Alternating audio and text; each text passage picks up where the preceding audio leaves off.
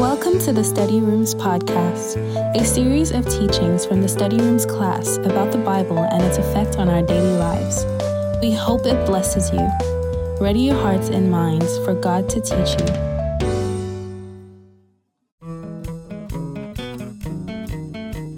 This is part 3 of our study on the gospel, a 3-part series from the Study Room class series. Let's join Eva Dan Yusuf for today's class. So now, I want us to go to our next slide. We have just about 10 minutes before we round up.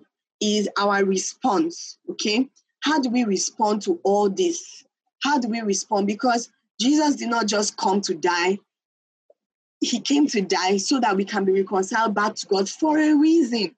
There's a reason why we were with God in the first place. Before we died and we fell into sin, we were with God for a reason. God created us for a reason. He made us for a reason. Before we came into all this mess, there was a reason. So Jesus has reconciled us back to God, right? Jesus has reconciled us back to God for a reason. Is that okay? So now we're going to say, what is our response to what Jesus has done for us right now? Let us go to Romans 5, 1 to 11. Romans 5, 1 to 11. Therefore, since we have been made right in God's sight by faith, we have peace with God because of what Jesus Christ, our Lord, has done for us. Because of our faith, Christ has brought us into a place of undeserved privilege where we now stand and we confidently and joyfully look forward to sharing God's glory. We can rejoice too when we run into problems and trials, for we know that they help us to develop endurance. And endurance develops strength of character. And character strengthens our confident hope of salvation. And this hope will not lead us to disappointment. For we know how dearly God loves us because he has given us his Holy Spirit to fill our hearts with his love. When we were utterly helpless, Christ came at just the right time and died for us sinners. Now, most of you will not be willing to die for an upright person, though someone may perhaps be willing to die for someone who's especially good. But God showed his great love for us by sending Christ to die for us while we were still sinners. And since we have been made right in God's sight by the blood of Christ, he will certainly save us from God's condemnation.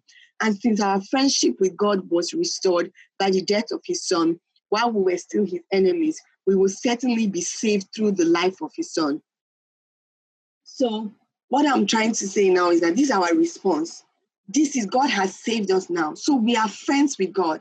And now that we are friends with God, God is going to work in us to develop our endurance, to develop our strength, to develop our character, to develop our confident hope in him. So that now that we have, it's like having this newfound relationship with God strengthens us to embrace life. So whatever happens in life, trials, problems, temptations, the good, the bad, the ugly, we now have a new view to life. We are looking at life differently now.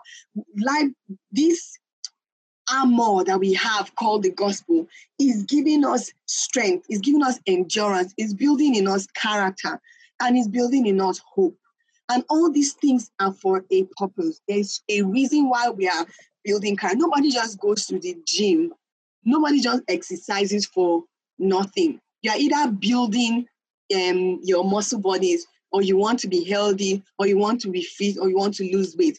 You're just not like, oh my God, these weights, they look so attractive. Let me lift them. Oh, 50, oh, 100. Nobody really does that, except maybe you are like a special human being, right? But me, I certainly will never, ever do that. I'm even like struggling to convince myself to exercise in the first place. Okay, so let's read 2 Corinthians 5:11. 2 Corinthians 5:11. So because we understand our fearful responsibility to the Lord, we work hard to persuade others. God knows we are sincere, and I hope you know this too. Are we commending ourselves to you again? No, we are giving you a reason to be proud of us, so you can answer those who brag about having a spectacular ministry rather than having a sincere heart, right? If it seems we are crazy, it is to bring glory to God. If we are in our right minds, it's for your benefit. Either way, Christ's love controls us. Since we believe that Christ died for all, we believe that that we have all died to our old life. He died for everyone so that those who receive his new life will no longer live for themselves. I want you to pay attention to this. Jesus Christ died for everyone. This is verse 15. So that those who receive his new life will no longer live for themselves. Instead, they will live for Christ who died and was raised for them. So we have to stop evaluating others from a human point of view. At one time, we thought of Christ merely from a human point of view. How differently we know him now. This means that anyone who belongs to Christ has become a new person. The old life has gone and a new life has begun. One of the reasons why I'm so passionate about this is because we all need to accept the fact that now that we have Jesus, we have a new life. We don't live anymore like everybody else is living. We have a new life. Look at verse 15 again. Because Jesus died for everyone. So he died for everyone so that those who receive his new life will no longer live for themselves. When you are thinking about purpose, when you are thinking about calling, when you are thinking about what am I on earth for, when you are thinking about all this, is know that you do not live for yourself anymore. You live for God. And God places the burden of other people in your heart so that you can serve them. That is our response to salvation. If God gave his life for us, our response is to give our life back to him. Not just by saying the sinner's prayer. That's the first step. But once you've said the sinner's prayer, you know that you've given your life to Christ. You no longer live for yourself. That is the deal that we have. We no longer live for ourselves. We live for Christ. Because Christ died, we no longer live for ourselves. And that means if I no longer live for myself, that means I have the life of Christ. I live for Christ. That means the next brother or sister who has given their lives to Christ no longer lives for themselves. They live for Christ. So I begin to see them as Christ. I don't see them as who they are with their faults and their failures. I don't see them like that anymore. I begin to see them as Christ because they now live his life. And I treat them as I would treat Christ. I will approach them as I approach Christ. I will reason with them like I will reason with Christ because Jesus died for everyone so that those who receive his new life will no longer live for themselves. So we're going to read Romans 8 quickly. I don't think we'll read 1 to 17, but I want you to take down Romans 1 to 17 and I'll just read, I will read from... Okay, we read it in the beginning. So instead of reading it again, I'll just read verse 16. It says, I am not ashamed of the good news about Christ. It is the power of God at work, saving everyone who believes, the Jew first and also the Gentiles. The good news tells us how God makes us right in his sight. This is accomplished from start to finish by faith. And as the scripture says, it is through faith that the righteous person has life. So I just want to say to you, I'm rounding up now, right? We accept. So when you give your life to Christ, that's just the beginning of so many things to come. The life that we now live, as we talked about in 2 Corinthians, the new life that we live, that we don't no longer live for ourselves, is lived by faith.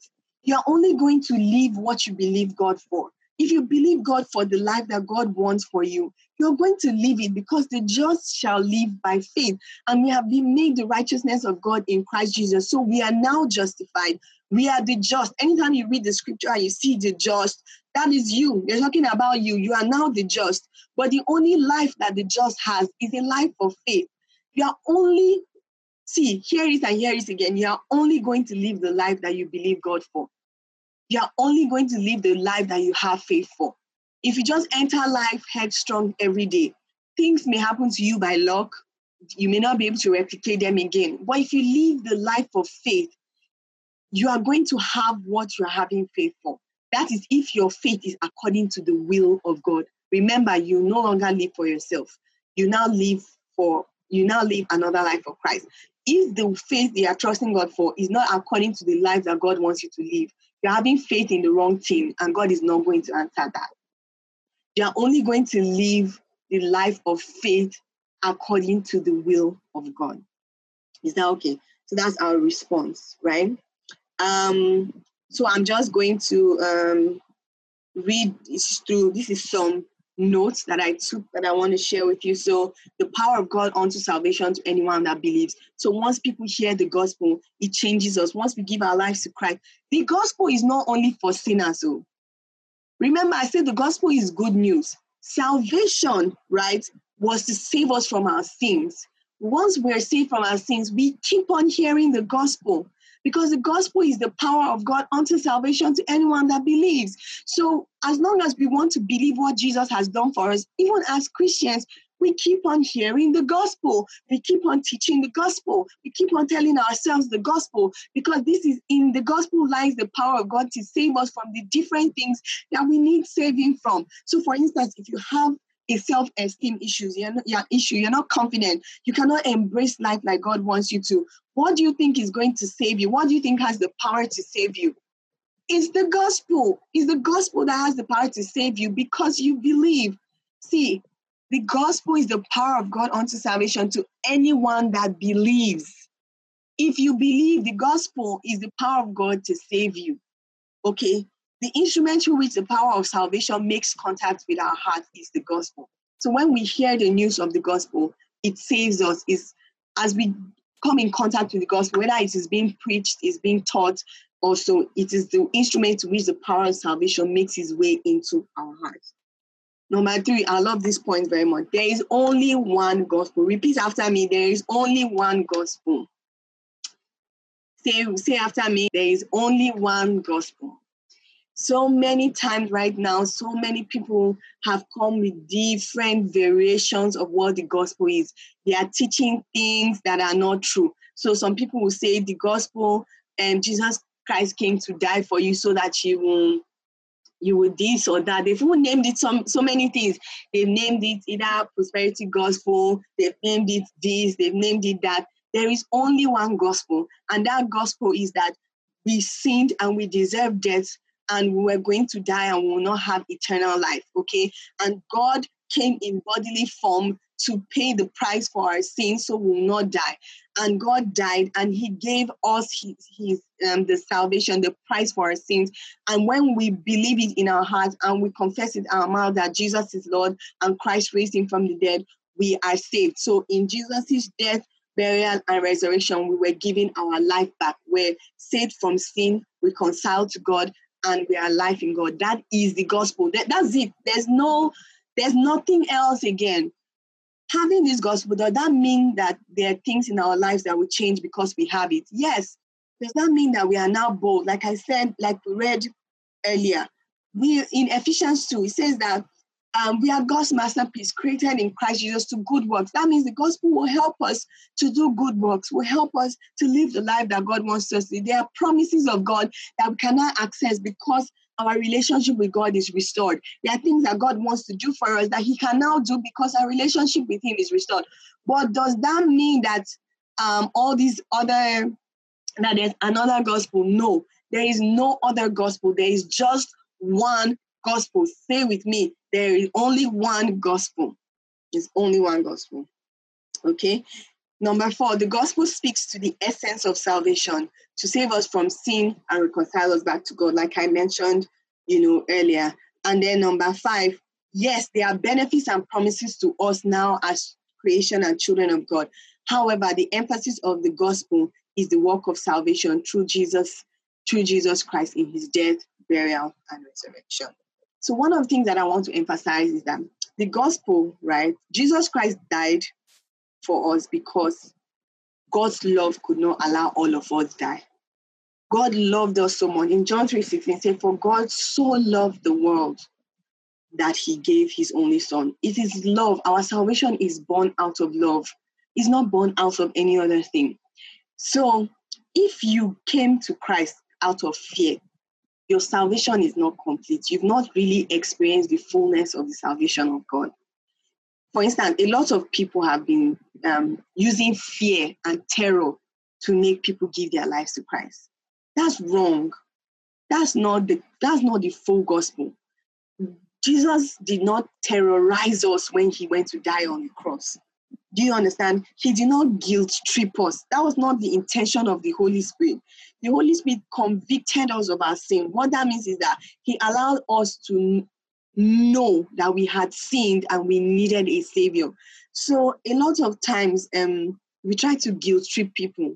What happens is when you use fear as a tactic to get people to get born again, when they have no more reason to fear, they are not going to be saved. They are not going to follow the dictates of salvation. They will not hold on to the truth and the beauty of this incredible work. Do you know that the Bible records that when Jesus was about to go to the cross, his tears were like drops of blood. Have you ever seen somebody in such agony, crying so much that your tears are like drops of blood? That was the price that was paid for you. And that price was out of love. Like, God loved you so much, he had to go through that just so that you don't have to go through that. That's such a beautiful story that you don't need to cajole people and say, okay, if you don't give your life to Christ now, you're going to hell, you're going to burn. What if the person stops believing about hell? What if the person no longer fears hell anymore? What happens to their salvation then? Salvation must always be about Jesus Christ. It must always be about what he did and nothing more. It is about Jesus. Is hell real? Yes. Can you tell people about hell? Yes, you can. Can you also tell people about heaven? Yes, you can. But is that the emphasis of the gospel? No. The emphasis of the gospel is that Jesus Christ, we sinned and we deserve death, and Jesus Christ came and paid that price for us so that we can be reconciled back to God and we can be saved from our sin. We hope this class has been a blessing to you. There's so much more we have on this channel, and we know it'll bless you. New podcasts will be up every week. Don't forget to subscribe to get notified when new podcasts are uploaded. Thank you for joining the study room.